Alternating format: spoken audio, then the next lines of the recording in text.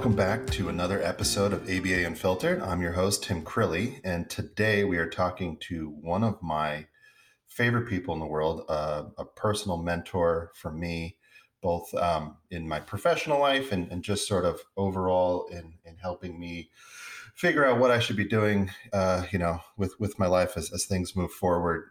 And it's an old friend, Dr. Michelle Brennan Cook. She is currently the Executive Vice President of Quality at the Cedar Group.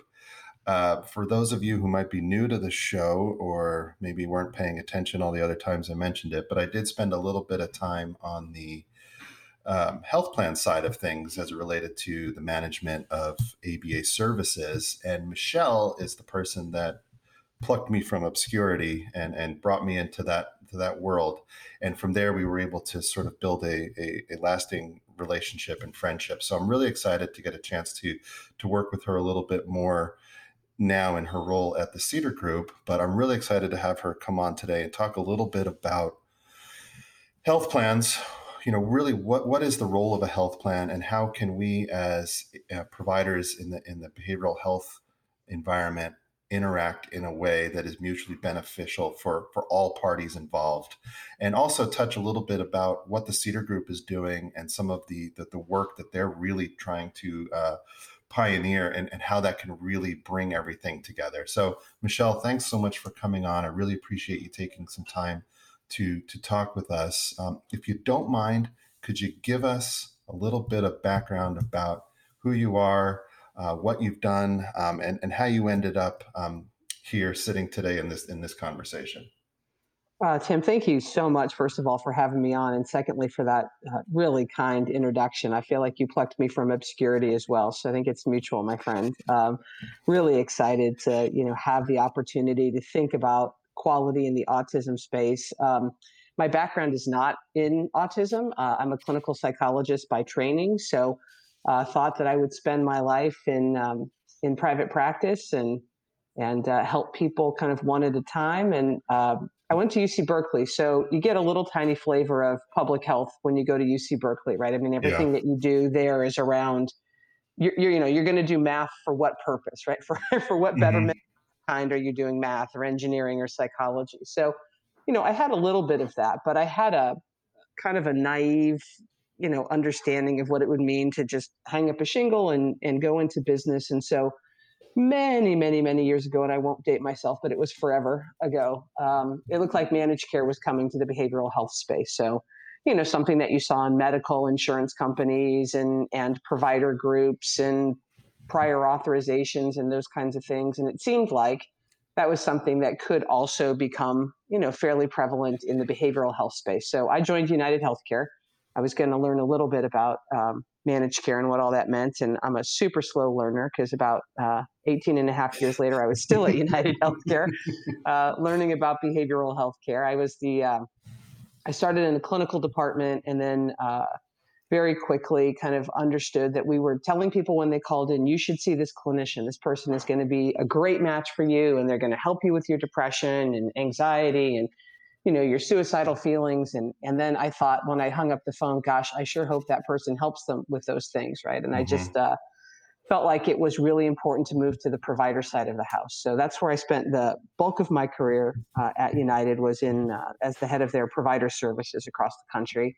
And I got to know autism a little bit in that space, right? It was something that, was a boutique coverage kind of at that time. People would come and say, oh, I want to offer a benefit. I'm a Silicon Valley company and I want to attract some and retain some better employees. And so I want to have a benefits package that makes it, interesting to them. And we would say, well, you can, sure, you could provide coverage for that. I just want to let you know it's experimental, but you can certainly do that. So right as I was leaving United, some of the laws were beginning to shift. And I went over to Magellan Healthcare. So, and there Magellan had a tiny little seed of an autism program. And they said, hey, can you take a look at this and tell us what you think? And so I wrote a great paper on how it could be, revamped and strengthened. And they said, great, now it's yours. So that's how I...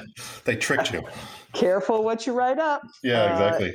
And so I did that and then spent gosh, just over 8 years at Magellan and ran the autism program. And Tim, as you know, it was not, I think when it started, it wasn't particularly sophisticated. We had, people who were care managers, and those people are, folks who tend to be licensed mental health people. And so they were people who liked kids and were licensed mental health people. And we said, great, you can, you're going to be our care manager and work with providers who are offering autism services. And so very quickly realized we really needed experts in autism. It was different. And so worked with different regulatory bodies across the country that, tell you who you can hire as care managers. And we started to put BCBAs in those roles. And that's how you and I met. Really exciting time for me to meet you and, to really think about how to bring, how to marry the business of insurance, with a customer's need, with the dollars that were going out the door for the care, and then to think through how do you make sure that that care is, adequate for what a child needs. It changes the, child in ways that the family is hoping for, and to really think about the quality of service. So something that I had done at United, right? I had been responsible for starting provider quality at United, both for hospitals and outpatient mental health practices, to think about, who does this well. And then I think this is a space where, I got really excited about who does this well, because doing it well it's essential, right? I mean, there's hundreds of millions of dollars spent across the country around autism services, and not everybody is going to get what they deserve out of that spend. Yeah. I appreciate that. And I think, I wanted to make sure you touched on, why you got into the managed care, because, someone that says, hey, I should probably go learn this because it's going to make me better at this, and then sticks around saying like, ooh, I should probably stick around to make sure this goes well. I think that speaks volumes to the way you think about things, and sort of what you bring to a team of people that are trying to have an impact on people across the country. So it's really exciting. But I remember exactly where I was sitting when you called me to say that, you guys were going to offer me that role at Magellan. And, pride, I felt really proud of myself for achieving that. Went home and celebrated with a couple beverages, and then breathed into a paper bag, hyperventilating for about a week. So, when did you, what you needed to do? When did you stop drinking? Was that? Oh, probably, I don't know, because it was early in the day, so I went home for a half day. So who knows? Okay, that's nothing. Then you heard what I was asking you to do, and you said, "No, now I'm an alcoholic." This is really scary, but it's such an important part, and I'm going to skip ahead a little bit. I think, as my main takeaway, and I say this every once in a while, and I probably said it on this podcast before, is that when I was leaving, my main takeaway was, okay, this is a consumer protection role. The health plan and the people serving these people, that should be their one main focus. How are we making sure that this family and that this individual is getting the right things? So with that in mind, can you kind of, walk our listeners through a little bit of how you see the role of the health plan? Really, what is that core function that a health plan is supposed to be providing for their membership? Because I think it'll help us understand how we then as providers should be viewing that. Yeah, thank you for that question. So I totally agree with you, and I probably wouldn't have thought that when I first started, in the insurance industry, right? I mean, it was a payment mechanism in my mind.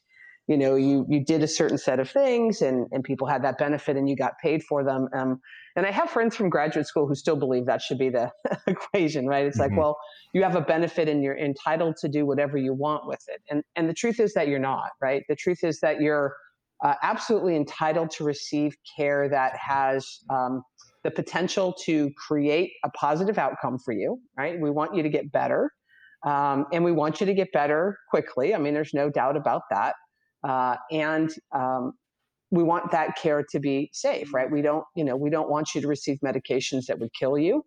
We don't want you to have procedures like in the behavioral health space that they did to people way back in the day that were, dangerous, right? Deadly or, disabling for somebody's life. I mean, think about way back in the day when they did lobotomies all the time. Sure. And that was a, solution to a mental health issue.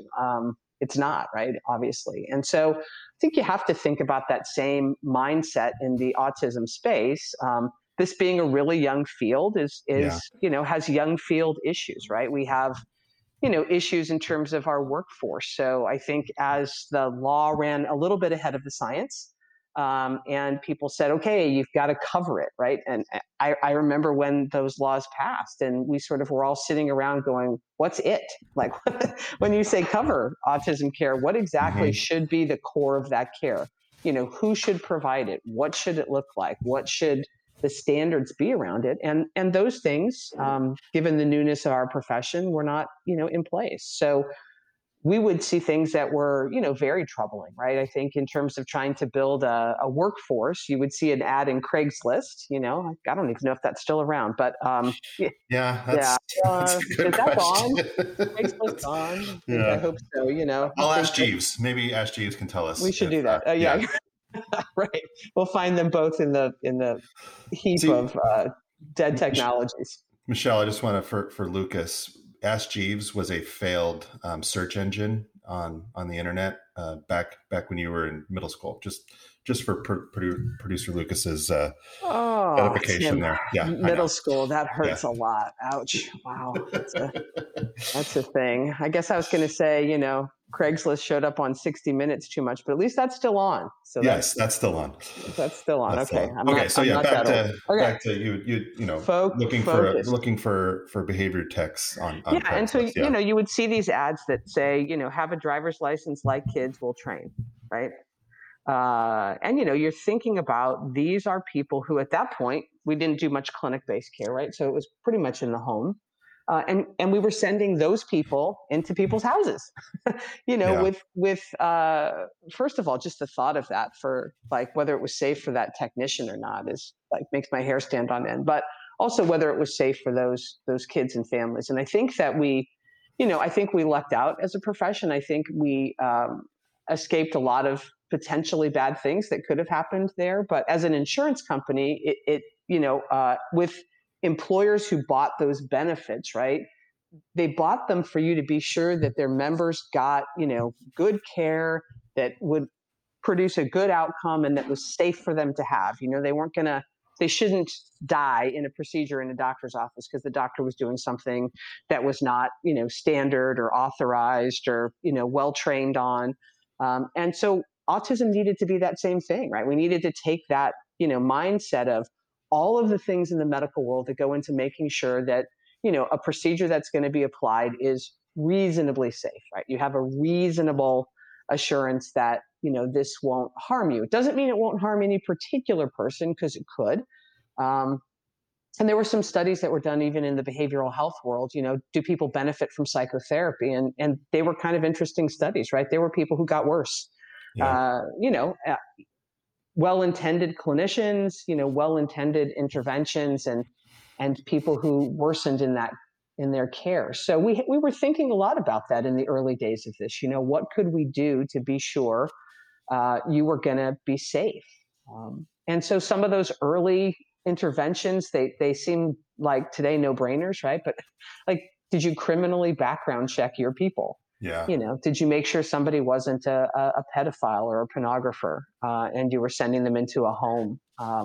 I think parents, had they known that we weren't doing those things early on, probably would have been much more nervous than they were.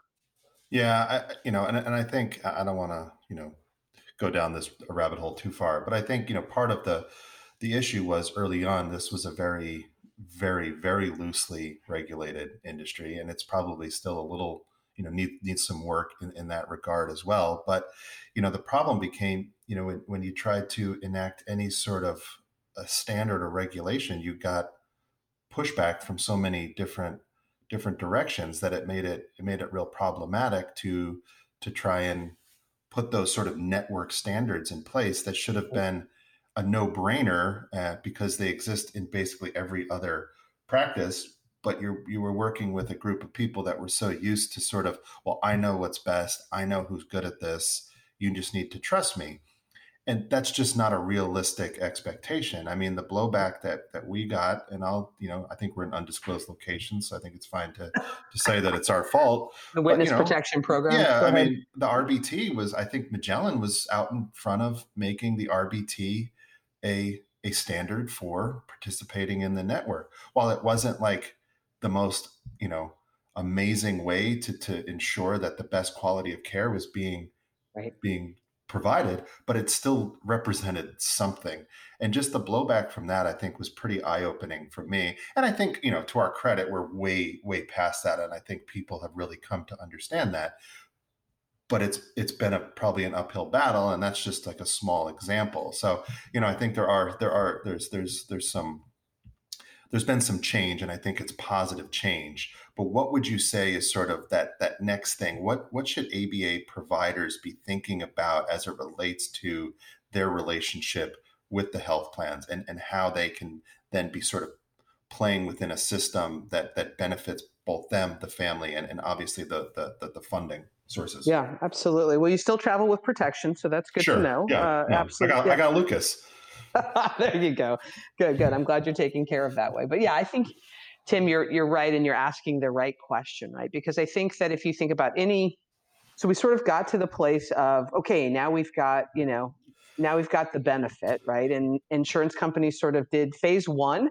Phase one was, oh crud, we got to cover this. I don't exactly even know what this is or who's doing it or what it looks like, but I got to get a big network, right? I need to make sure that people can get this care anywhere. And that was phase one. And so then you've got companies that have big networks, 400 different agencies that they work with and multiple sites from different agencies. And so, and 10,000 kids in management. And so you kind of get through that first kind of heart pounding phase of, okay, we've got it up and running. And we've got some standards around it. And we've got some people that we think know what it is that we've hired to help us, manage and put it together. And now you look at this big network and you say, I have this challenge of knowing who in this network is good. Like, what is a good outcome? Yeah. And so and this is a place where I don't think we are misaligned as practitioners with the insurance companies. I think at the basis of it, I'm going to assume everybody has positive intent, right? And everybody is in it to make sure that kids get better and families get what they need. So, if you start from that place, the thing that the insurance company wants and the thing that the provider wants and the thing that the family want are all in alignment. Yeah. We want this kid to have the interventions that he or she needs to be as functional and successful in living their lives as possible, right? You don't want your kid to be in treatment forever. You want your kid to get, you want them to have the broken leg set so that you can get back to, playing a sport or dancing or, sitting in the park and doing art or whatever that thing may be that makes your child happy, right? And so if that's what you want as a parent and you want to, be able to go to church on Sunday and the grocery store and, at some point, universe willing, we'll go back to restaurants and more things in life as we knew it. Sure.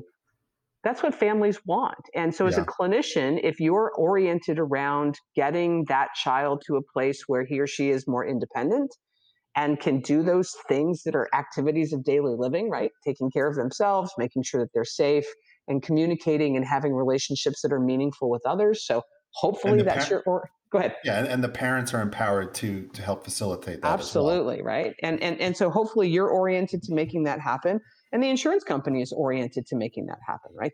They want, evidence-based intervention to get a child to that place that is enough, right? Where they can get to their lives and do the things that, families and individuals do. That's a place where I think we're all aligned in goal. We start to get a little bit, we start to have our own individualized motives in each of those spaces. And so maybe those things are not entirely aligned. But if you go back to that assumption that we are all aligned around the outcome for this family and kid, then it becomes a question of how do we get it, right? How do we make that happen for this family and child? And now you're talking about quality, right? You're talking about, whether you can provide efficacious care and whether that care is any good. And I think that's ultimately where I took things in my career was, I sort of stopped talking about, well, let's like negotiate rates for this and let's, make sure that we get X number of people on. And I got to the place of, once we've got those, how do you know who's good?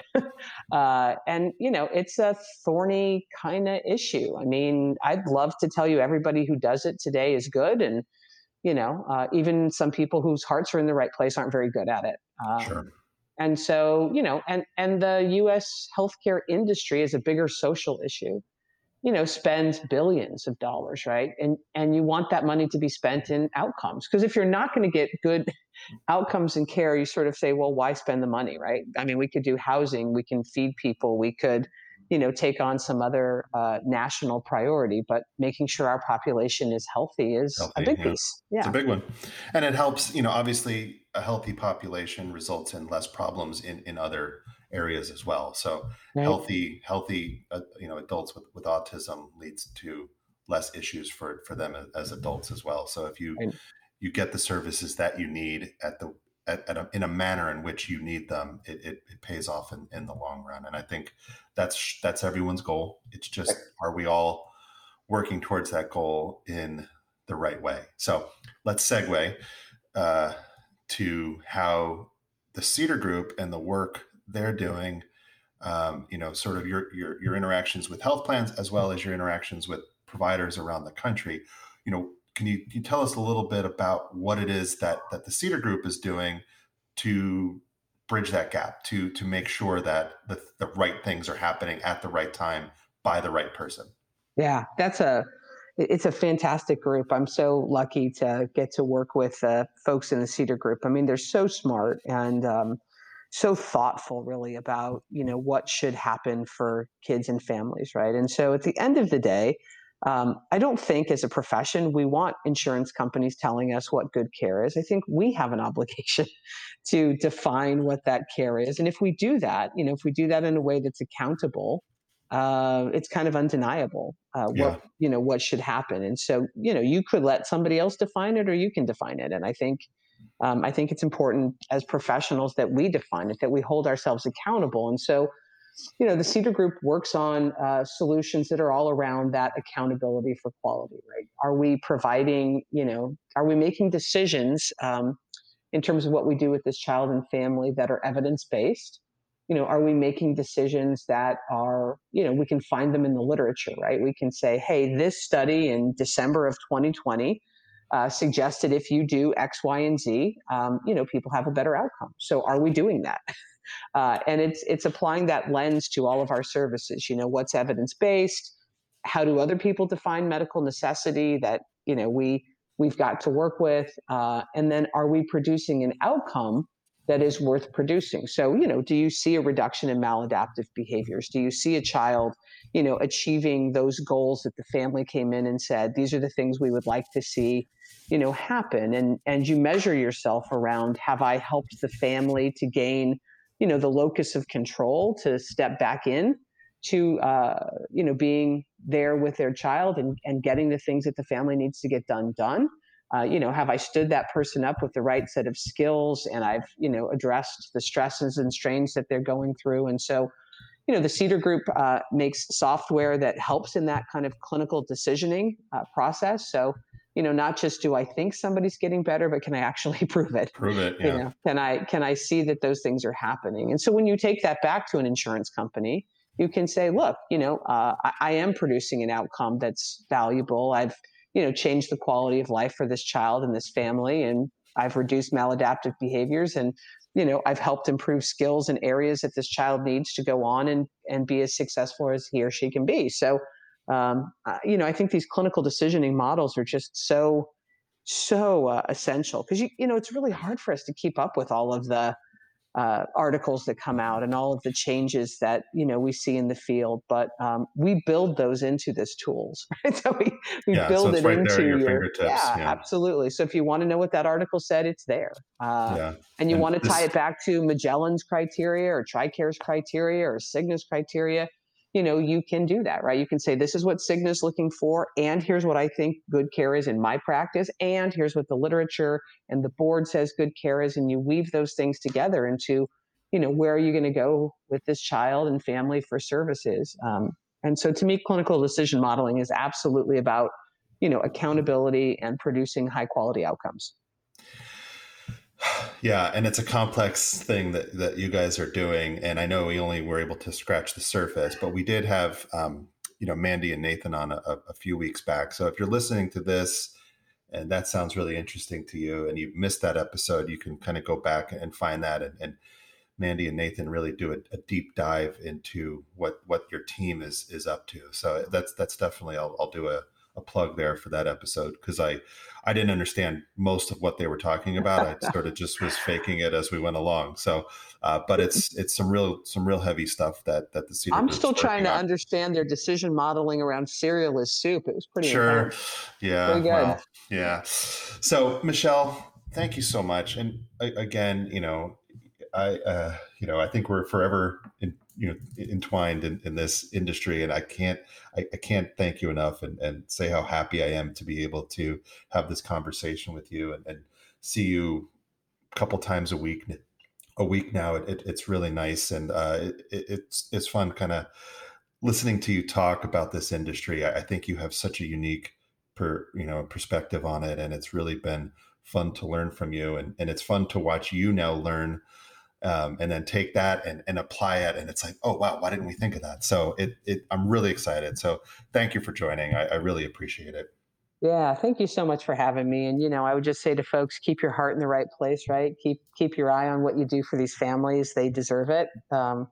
These kids deserve our intervention, and they deserve to have as rich a life as we can help them achieve, and, give them back to their families and get those families to a place where they have greater happiness and less stress. And, I think we are uniquely positioned to make that stuff happen. Yeah. It's an exciting place to be. And, I think I'm always in awe, right? I leave a room full of people who do this full time as providers, and I'm just like, my mind is blown. God, so you forget how hard this job really is. So it is a hard job. Absolutely. When you're out in the field. So that's something I don't bring up enough. So thank you so much for letting me come and visit with you today. You got it. Okay. And thanks everybody out there for listening. And I hope you enjoyed the conversation as much as I did. And, stay tuned for more exciting conversations.